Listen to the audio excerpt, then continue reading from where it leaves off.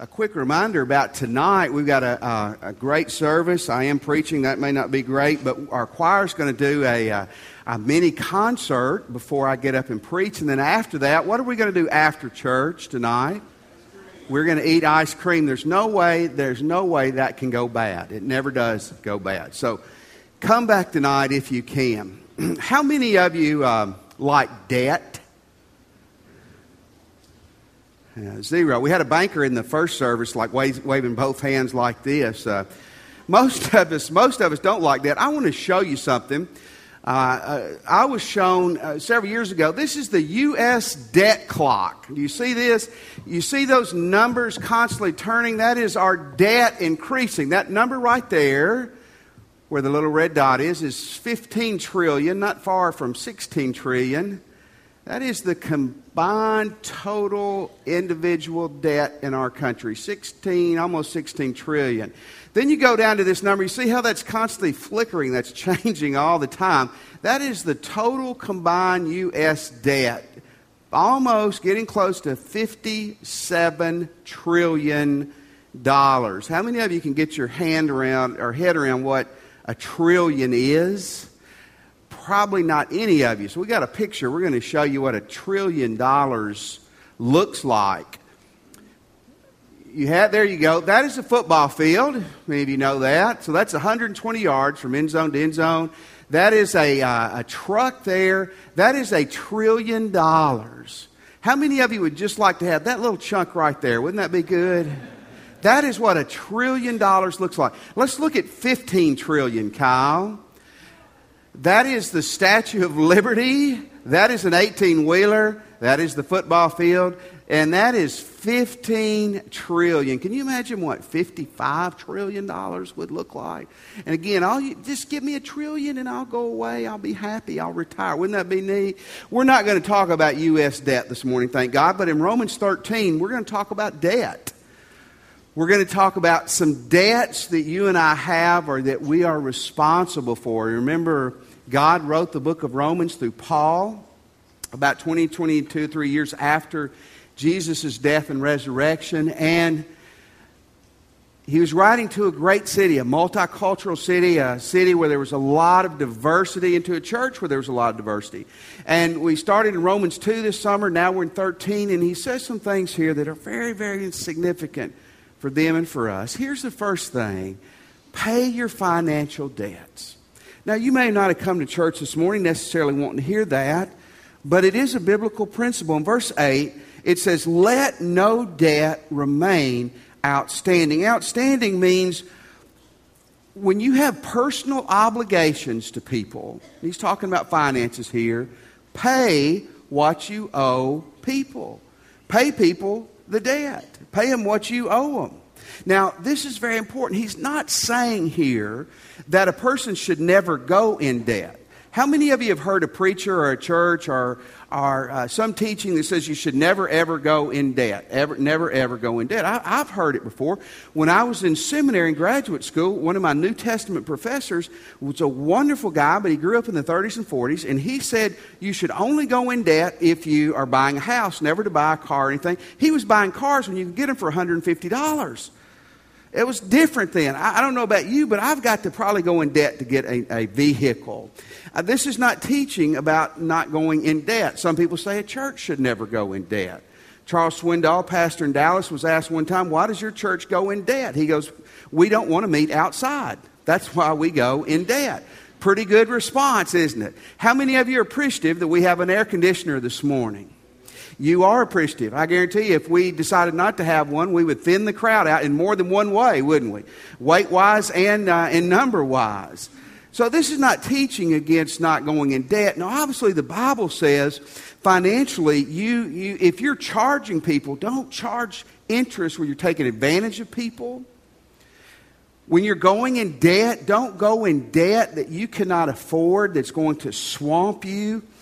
The average American today who has a credit card carries about $8,400 on that credit card. Now, folks, that's pushing it for getting you in trouble, okay? So the Bible would say be careful with your debt. Don't be a slave to debt. Don't misuse or cheat people when it comes to lending out money.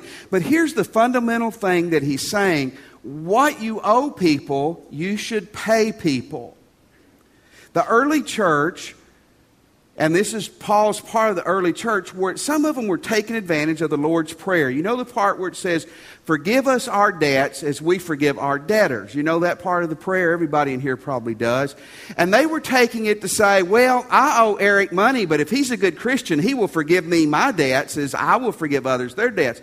That's not what that was saying at all. Folks, if you're a Christ follower today, one of the things, a part of the gig is when you owe people money, you need to pay your money. And people get awful weird when you start talking about money. I know that. I've been in this business long enough. But it's really important as a Christian, if you want to have a good name and a good reputation, you want to honor Jesus Christ, that you honor Him in every area of your life. Years ago in Tennessee, a young man I'd grown up with, he was my age, known him my whole life just about. And I was trying to convince him to become a Christian, trying to get him to cross the line with Jesus. And he had a lot of different, things that he was trying to work through.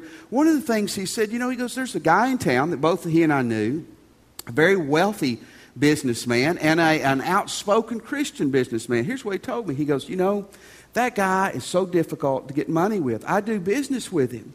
And I have to bug him and bug him and bug him to get my money. This guy's a multimillionaire. I have a feeling I know what he was doing and being late and paying people. But I can tell you one thing he was doing. He was hurting the name of Jesus, and he was hurting this guy's chances of becoming a Christian. When you owe people money, if at all possible, you do what you need to do to make it happen, to pay them back. If someone owes you money, how many of you agree with what I'm saying? Okay, I'm going to borrow money from a lot of you, not pay you back because you're cool with it. How many of you want people to pay you back? Amen, you do. Either you're goofy or you're dishonest or you're filthy rich, and it doesn't matter. You want people to pay you back. I've had people tell me this before. I got as a pastor years ago, a place far, far away from here. I got in a family dispute, and where some of the family members had borrowed money from the matriarch and the patriarch of the family. They had some cash too. And they weren't paying back these relatives the money they owed them. And it was irking the relatives enough that they were letting me know about it. And when I talked to this one person who owed the money, here's what he said. Oh, they've got a lot of money. Why should they want their money back? If you borrow $100 from Bill Gates and you tell him you're going to pay him back, you pay him back. Part of being a Christian is that we look at all of life. Oh, this doesn't really matter. Yes, it does. Pay your bills is what God says. Don't let any debt remain outstanding. Pay what you owe people. Now, here's the second thing he says. He tells us we have one debt that will never, ever pay off. Now, I want to tell you this morning, if you got a Visa bill and you got $8,400 on it and you're paying $4 a month, you will never pay that debt off. And by the way, that's what the Visa people hope that you do. But we have another debt that we can never pay off. And here's what it is. For everything Jesus has done for us, we owe love to everyone in our world. This is a little bit different take this morning on some of the fundamentals of the faith from Jesus Christ. But he tells us this, because of what Jesus has done for you and me, if you're a Christian, we have a debt to other people we can never pay off. Look what he says in verse 8. Let no debt remain outstanding except the continuing debt to love one another, for he who loves his fellow man has fulfilled the law. He's saying this, if you're a Christian. Jesus came to earth. He left heaven. He left all the privileges and the power of heaven to come to earth, to put on a human body, to be God, but to be 100% man. He had to suffer. He had to sweat. He had to work just like you and me. And then he gets arrested, beaten, mauled, spit on, cursed, nailed to a cross, and murdered for your sins and my sins, not for his sins. And then he walks out of the tomb 3 days later. Pretty good gig, wasn't it? And what the Bible says is because of what Jesus has done for you and me, the rest of our lives, there's nothing we can do to repay Him except give Him our life. And He tells us here, we repay this debt. This is interesting. We repay this debt by how we love other people. He uses the word here, agape, for the word love. Remember, the New Testament was written in Greek, and the Greeks had 4 words for our one word love. It's a very expressive language. And this word agape is an important word. When He tells us to love other people, He's not necessarily saying that you've got warm and gooey feelings towards them, or that it's all emotional. You may not like a lot of things about them, matter of fact, but He's saying to really love people is you're making a choice to be benevolent and kind and nice to them despite them. You following me? Some people you're gooey over. Hopefully your husband or your wife, your boyfriend or your girlfriend. But He says, I want you to love everyone. I want you to choose to be benevolent and kind to everyone. He says in this passage to love your neighbor as yourself. The word neighbor literally means another of the same kind or another of a different kind. In other words, to love your neighbor means to love every other person on this planet. The Jewish people thought to love your neighbor just meant in this day that you just loved your fellow Jewish people, which could be hard enough, I'm sure. It's not what it meant. It meant that you are to love every person on this planet. How do you spend the rest of your life paying God back? If you're a Christian. If you're not a Christian, become one this morning. If you are, how do you do it? You do it by making a choice that you're going to love every person that comes across your pathway in this life. And then He tells us this. He tells us that loving people solves our most fundamental problems. How many of you have some problems this morning? How many of you have some people problems this morning? Raise both hands and a foot if you need to. You do, and you will. And He says something in this passage that's just absolutely phenomenal. He said, loving other people solves our fundamental people problems. Look in verse 9 and 10. The commandments, do not murder, do not commit adultery, do not steal, do not covet. Whatever commandment there may be are summed up in this one rule. Love your neighbor as yourself. Love does no harm to its neighbor. Therefore, love is the fulfillment of the law. In Leviticus 19:18, way back in the Old Testament, He says, love your neighbor as yourself. How do you love your neighbor as yourself? That means you love them a whole bunch. Most of us here this morning, we may have low self-esteem, but the truth is we love ourselves a whole bunch. God says, love your neighbors yourself. He's saying you love people a whole lot. It's interesting. He says this brings together all of the law. Now, folks, we're going to look at some of the 10 Commandments in this passage this morning. The 10 Commandments are divided into really 2 sections. The first 4 are vertical. They deal with our relationship with God. And the next 6 are horizontal, and they deal with our relationship with other people. And listen to what God says. When you make a choice to be benevolent and kind and loving towards other people, you fulfill everything else that the 10 Commandments say. In fact, folks, in Jesus' day, the Bible scholars had gone through and they had counted up in the Old Testament, there's 613 laws. 613 laws. That's incredible, isn't it? And here's what He says this morning. When you love people, you fulfill, you satisfy, you're obedient to every law there is in the Old Testament in regards to your relationship with others. Let's walk through this and see what it says. In verse 9, He begins with adultery. The commandments, do not commit adultery. This is number 7 in the big list. Adultery is a married person having sex with someone that they're not married to. I'll say this, now you better not be having sex, but boyfriend and girlfriend, we'll apply this to you in a moral way. You don't cheat on people you really love. So, you don't know how my husband is or my wife is, and that other person's so nice to me. You don't cheat on people you genuinely love. I know you can't sum up what may need 50 hours of marriage counseling in one sentence, but I'm giving you a real good head start.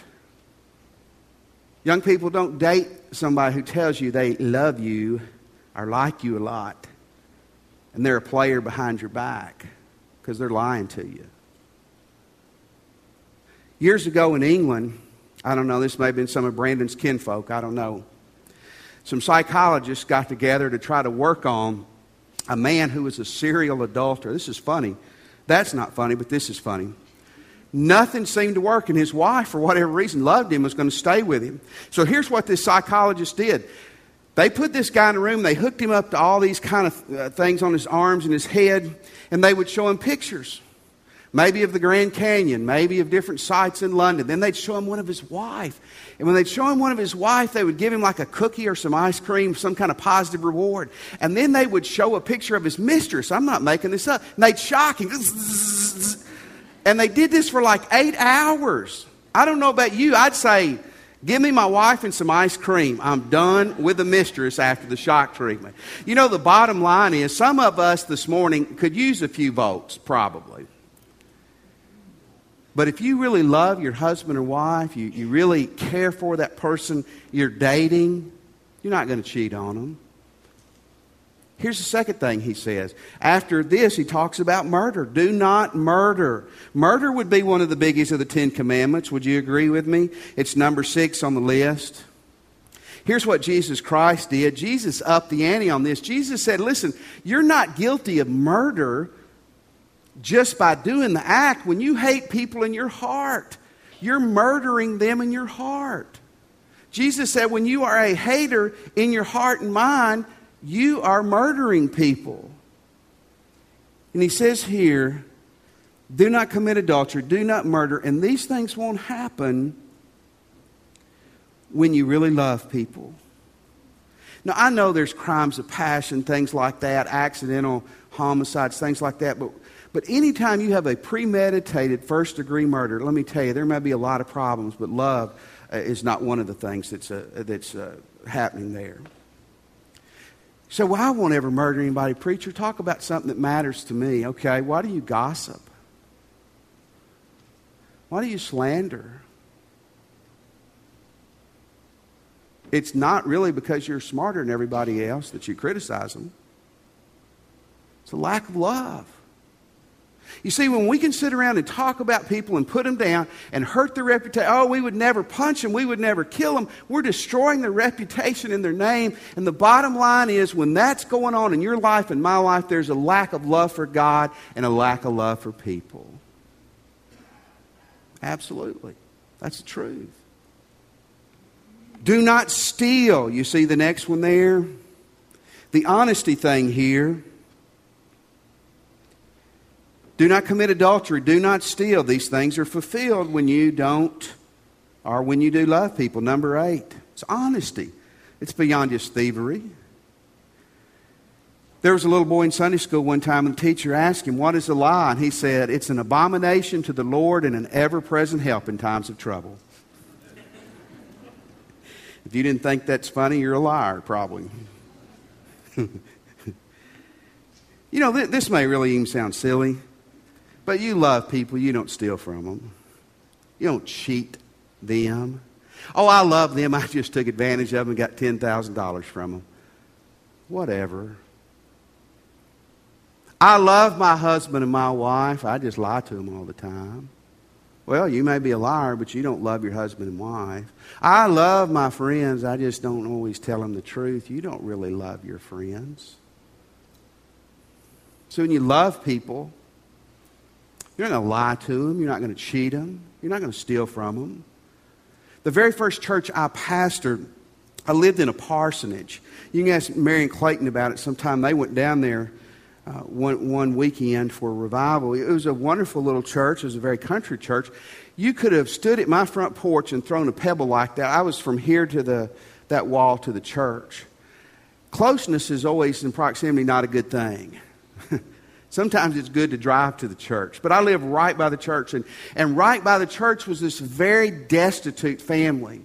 Had a lot of problems. Several of the family members were in and out of prison. Had a lot of problems. And our church loved these people. We had baptized several of them. We always tried to help them. And I was always trying to help these boys. And I kept a money jar in my house. My dad always told me not to do it, somebody else steal it, and he was right. I don't think I ever told him because I didn't want to hear I was right. And there probably wasn't but $30 or $40 in there, which was a lot of money to me back then in pennies. And I came home one night, and somebody had opened my window and stole my money jar. About 30 seconds after I got home, I saw one of the boys from next door in my yard. Of course, they didn't know anything about it, but I knew who had taken my money. And you know, the thing, I think about that, it's 20-something years ago, and I look back on that, and I'm sure I could have used that money. I could have had a swinging hot date or something, who knows, with that $35 of pennies. But the thing that bothered me most, and I didn't know this Romans passage back then. I didn't understand this principle, but the thing that bothered me most was I had loved those guys, and I thought they loved me, and they stole from me. And it wasn't the money, it made me realize they really didn't respect me and love me. You see, why does God make such a big deal out of the love thing? I just get tickled when Christians think they've moved beyond loving God and loving others. Folks, if you move beyond it, you're going the devil's way. There's nothing more important in all the Bible than loving God and loving people. It's stressed over and over and over and over. One reason we cheat people, we do wrong, whether it's in junior high or whether it's in the nursing home, is because it's a lack of love. And then he talks about coveting next. Do not covet. Covet's the 10th commandment. It's one of the least understood because we know what it means to not steal, not commit adultery. We get that. Not murder. Yeah, I understand that. Covet is a really ugly word. Covet, in fact, may lead to the other things. Covet means I look at something that someone else has and I want it in a wrong way. Not saying like, hey, they got a good education, they got a good car, I need to work hard to get it. But it's like looking at their husband or wife and going, man, if they're not ever in the picture, I'm going after them. Whoa. Or looking at their success or looking at their toys and saying, boy, that's, man, why them instead of me? And God says when you love people, that's not going to be your attitude and your heart towards them. He goes back, I want to go back and look in verse 8 and verse 10 again. He says, let no debt remain outstanding except the continuing debt to love one another. For he who loves his fellow man has fulfilled the law. Literally that word fulfilled there means to fill something up to the brim. How many of you have a tendency when you get a cup of water or coffee, you fill it up too high? I do. I'll get coffee in our break room and I'll fill it up, and by the time I get back to the office it's half full because I've emptied it all over my hand and my pants. I just like a full drink. And what he's saying here is that when you really love people like you should, you are fulfilling to the top of the brim what God's left you here on this earth for.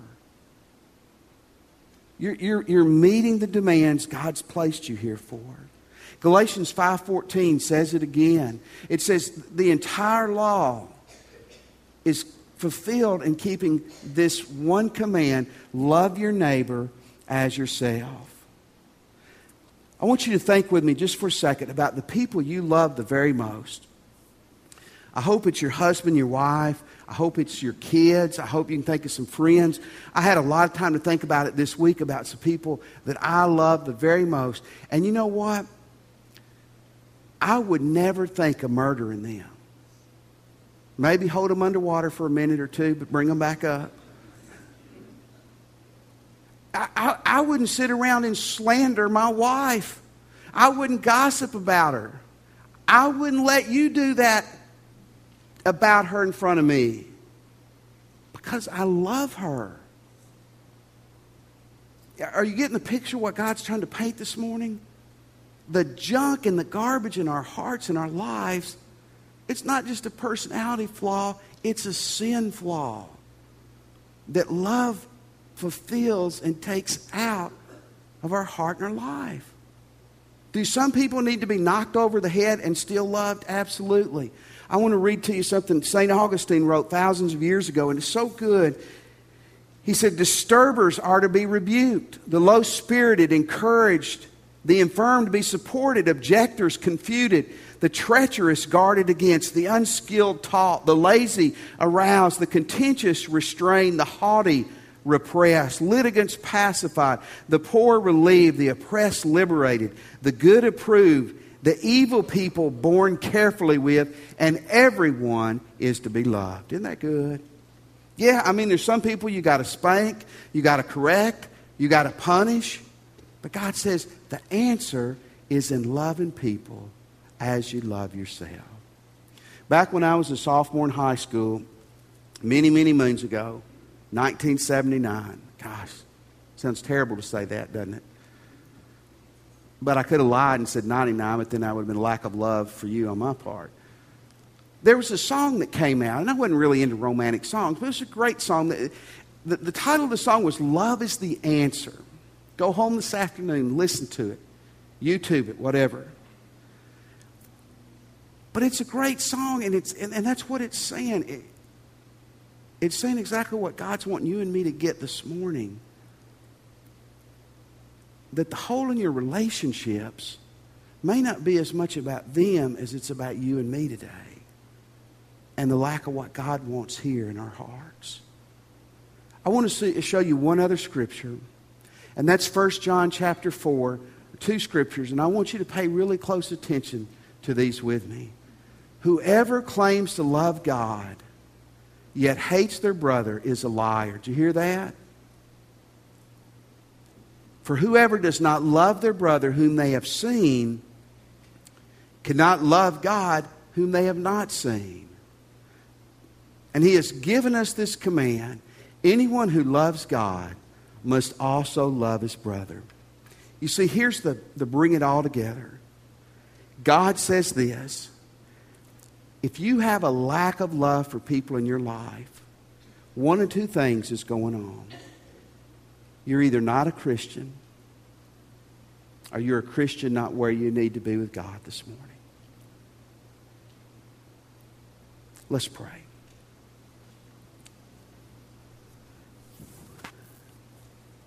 If you are a Christian today, I would ask you this morning to challenge yourself to look within. How are you doing with this concept? And how will you do with it from this point forward? If you're not a Christian or you're unsure if you're a Christian, I want to invite you right where you're seated to pray with me. And just say, Jesus, I'm a sinner. And I want to turn from my sins. I believe you're God's Son who died and who arose for me. And I'm asking you today, Jesus, to come into my heart. I'm asking you today to be my Lord and Savior. Let me have your attention just for a second. We're going to stand in a moment, and I'm going to challenge you to respond to God. Maybe you just ask Christ in your heart. Or maybe you're ready to today. Ministers will be down front. We would love to help you with this decision. Come and say yes to Christ today. Maybe you'd like to join our church family. One way you can do that this morning is coming when we give the invitation. We'll help you do that today. Christian, maybe where you're standing or at the altar, it's time to do some repenting. It's time to ask God to bring that love for Him and others back into your heart like it once was. Let's stand. Just bow your heads, and Justin's going to sing, and as God leads you this morning, you respond to Him.